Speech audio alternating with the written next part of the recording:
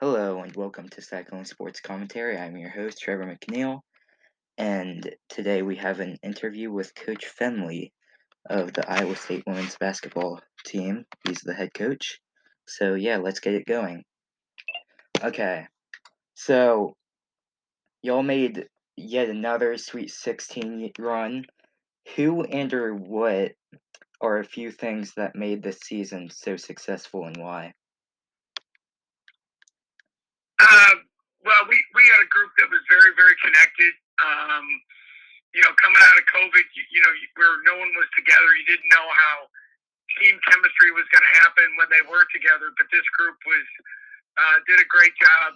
They're excited to get back to play. They're really excited to get back to play in front of our amazing fan base. And we had a taste of it the year before, losing in a heartbreaking fashion to get to the Sweet 16 against A&M. So Right. we had a good off season, and our kids were highly motivated to play. And luckily, Trevor, we stayed healthy most of the year, and that was a big piece of it. Yeah, about that healthy part, y'all really did stay healthy, but with Ashley and Aubrey going down against Baylor, what did it look like? Yeah, I mean, I think obviously when you lose quality players, it's tough, and certainly when you lose them against a team the caliber of a Baylor or a Texas. But I think the big thing is not just everyone looks to points and rebounds. It's about the minutes in the game too. We were playing kids that didn't really play much all year, so I thought we did the best we could. Luckily it was a 1 week thing, but that's what you have to fight through. And there's 200 minutes in a game that you got to eat up with your players, and that was a week where we had to be a little more creative. But luckily, we came out of it and could regroup and get it going again.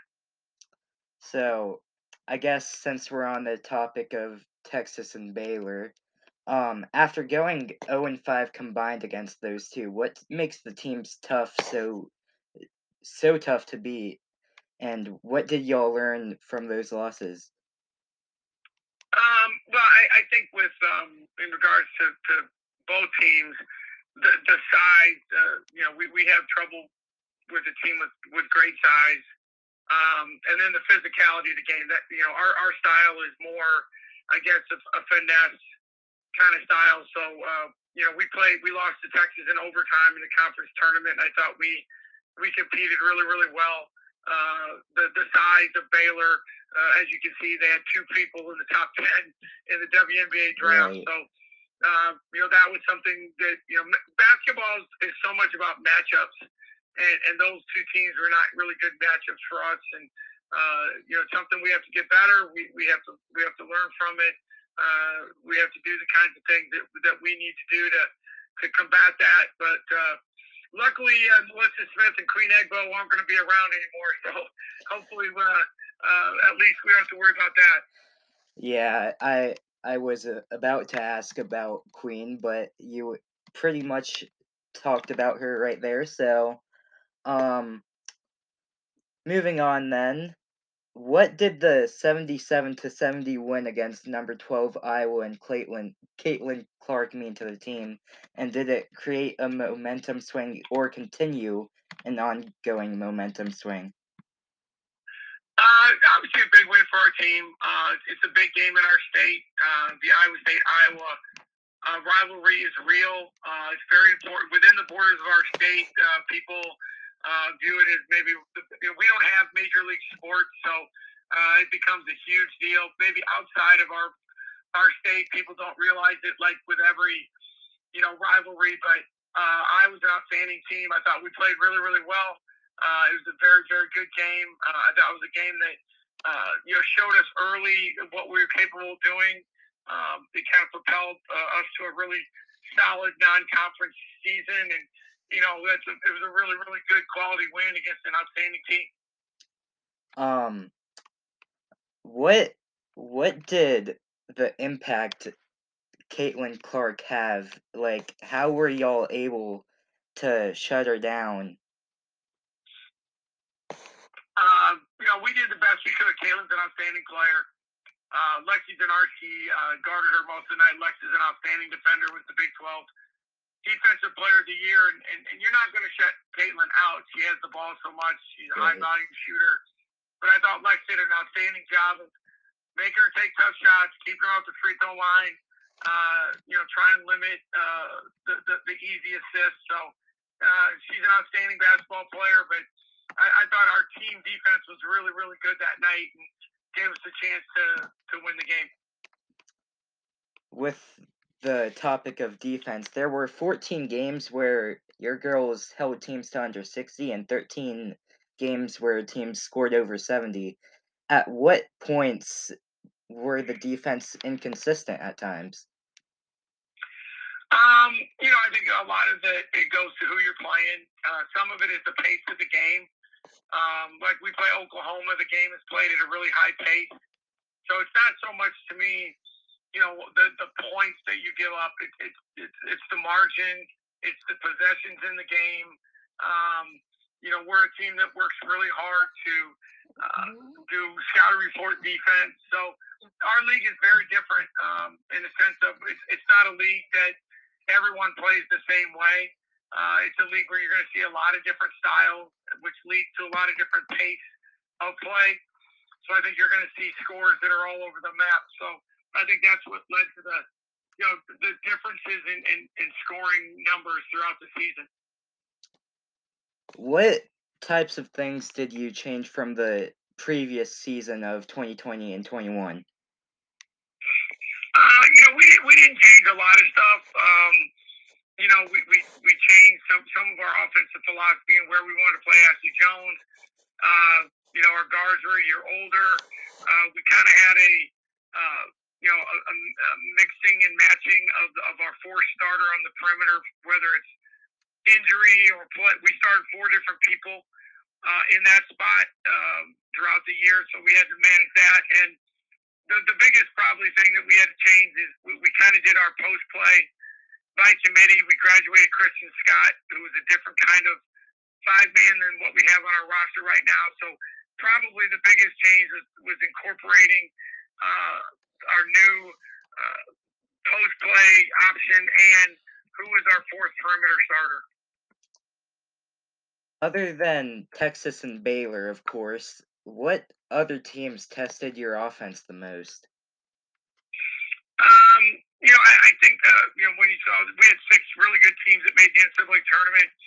Kansas had a really good run.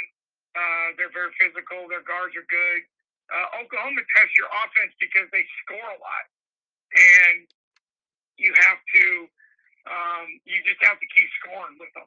They're a team that likes to play with great pace, and you got to keep doing that. And then Kansas State, their pace of play is a lot slower, so you can't waste possessions with your offense. So, like I said, in our league, it's so different game to game. So you just have to understand, I think, the number of possessions you're going to get. Shot selection is critical. And like we all, we spend a lot of time trying to be a good free throw shooting team, trying to do what we can to maximize our possessions, special situations, inbound plays, things like that. So when you have to do that in our league, you got to be real efficient. And I thought for the most part, we were. I agree because, well, I'll save that actually. With that win in Hilton against Oklahoma, y'all were able to score, as you said, and y'all still held them to a decent amount of points. Why were you able to do that? Well, I think we did a really good job of when you're scoring, they have to take the ball to the net, and it takes away their transition opportunities, which is big.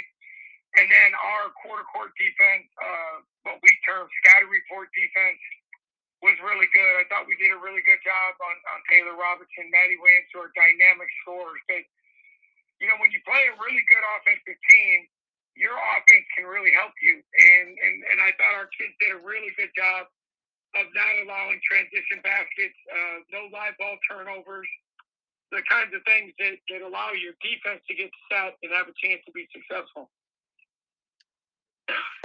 What type of conditioning workouts or practices did the team do during the off season to make them better? We have a very good strength and conditioning coach, and she does a really good job of maximizing, what we need to do individually and collectively. Basketball is a really long season, so you got to be very careful that you don't overwork your kids. So it's all about flexibility. It's all about building a base, building towards the season, and then obviously in the off season we're very limited on Right. the amount of time we can spend with our kids. So as a Division One athlete, you have to make the choice to do the things that you need to do for yourself. They know themselves better than anyone. So it's like, if I need to do more, do I need to do less? Um, you know, the best line that I heard a long time ago was, players are made in the off season and teams are made during the season. So it's up to our players individually to come back in September in the best shape they can be in, so we can get the team stuff going. But we have highly motivated kids. This is a tough level. So hopefully that'll be the case this off season. What type of team bonding activities did you do to draw the team closer, as you said, connected? Yeah, I mean, I think there's a lot of little things that teams do, and yeah, we all do stuff together. We have a lot of it comes through recruiting visits. A lot of it is that they organize. We have movie night. We have a really beautiful arcade place right by our practice facility. We'll go over there. We do a lot in the community, going to elementary schools, doing things, getting out and touching with our fan base. And those are bonding experiences because it shows our players how connected our fans are to them, and then they get connected with each other. But it's the little things. You can do one or two really big things, and yeah, it helps. But it's the day to day little stuff that they do. The dinners that they have, the bus trips, airplane rides. We played the tournament in Florida in November, and we were there. We were together for a week, and I think that was the start of the bonding of this crew. What did it mean to play at home in the tournament? It was big. I think it's something that, number one, you earn. Number two, we have a phenomenal fan base. So I think our kids really enjoyed the opportunity to play at Hilton. All of our former players always tell me if they could do one more thing, they wish they could play another game at Hilton. And we got to play two this year because of our seed. So it was a great experience. It was great for our community. We beat a very good Arlington and Georgia team to advance. So great experience, and one that we were happy to share with our fans. Along with the tournament, what made Creighton such an underdog? Because they were able to come out and beat Iowa and then beat Iowa State a couple of nights later. No, Creighton's a very good team. That's what the NCAA tournament's about.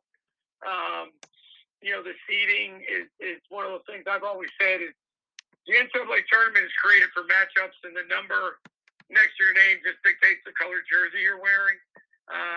They're a very well coached team. They play a style that's unique, that's really, really hard to prepare for in one day.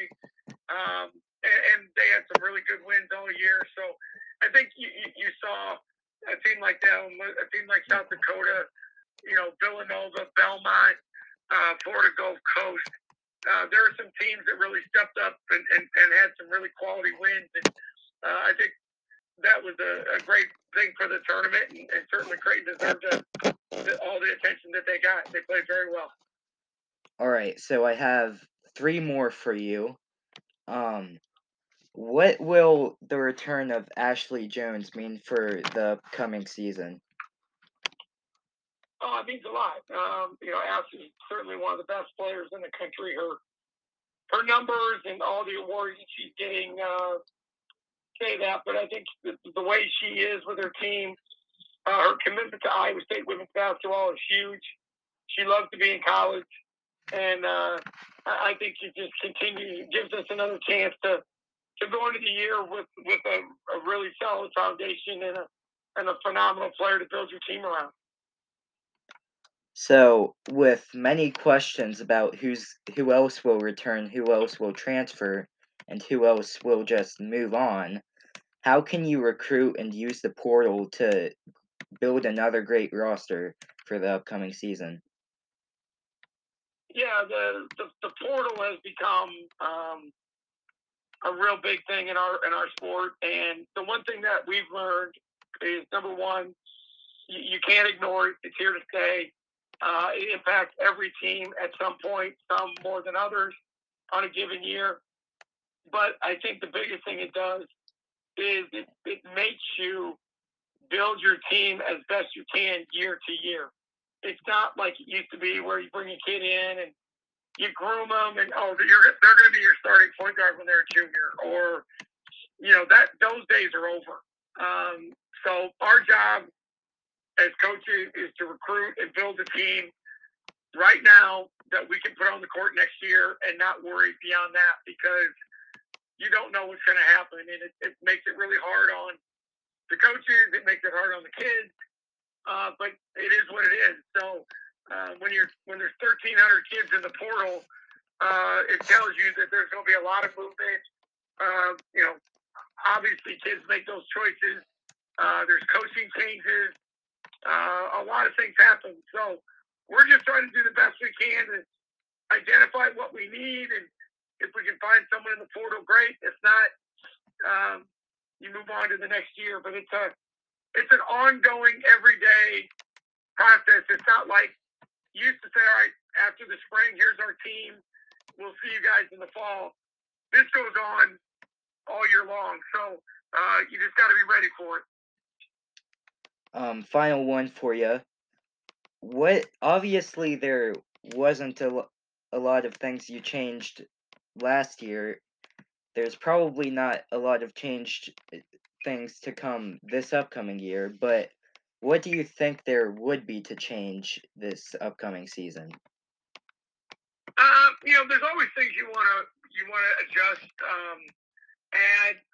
Those are things that we'll evaluate once we know exactly when spring recruiting is over and where we are with our roster. But we're not going to change a ton of stuff. I mean, one of the things, Trevor, we do here is we talk all the time about we are going to embrace who we are and not apologize for what we're not.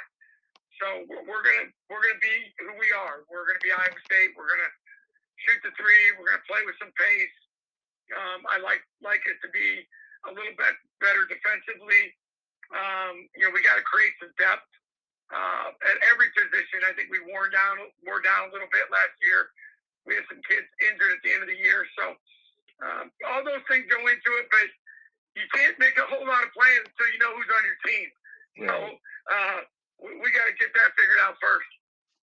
Well, it was one good season, and it was an exciting one to watch. I appreciate you coming on here with me. Trevor, it was a pleasure. Appreciate your time, buddy. Be well, okay? You as well. Thank you, sir. Go Cyclones. Yep. Alright, so that was Coach Fennelly, Iowa State women's basketball head coach. That wraps the episode up today. I hope you all have a good day. I am your host, Trevor McNeil, signing off. Thank you.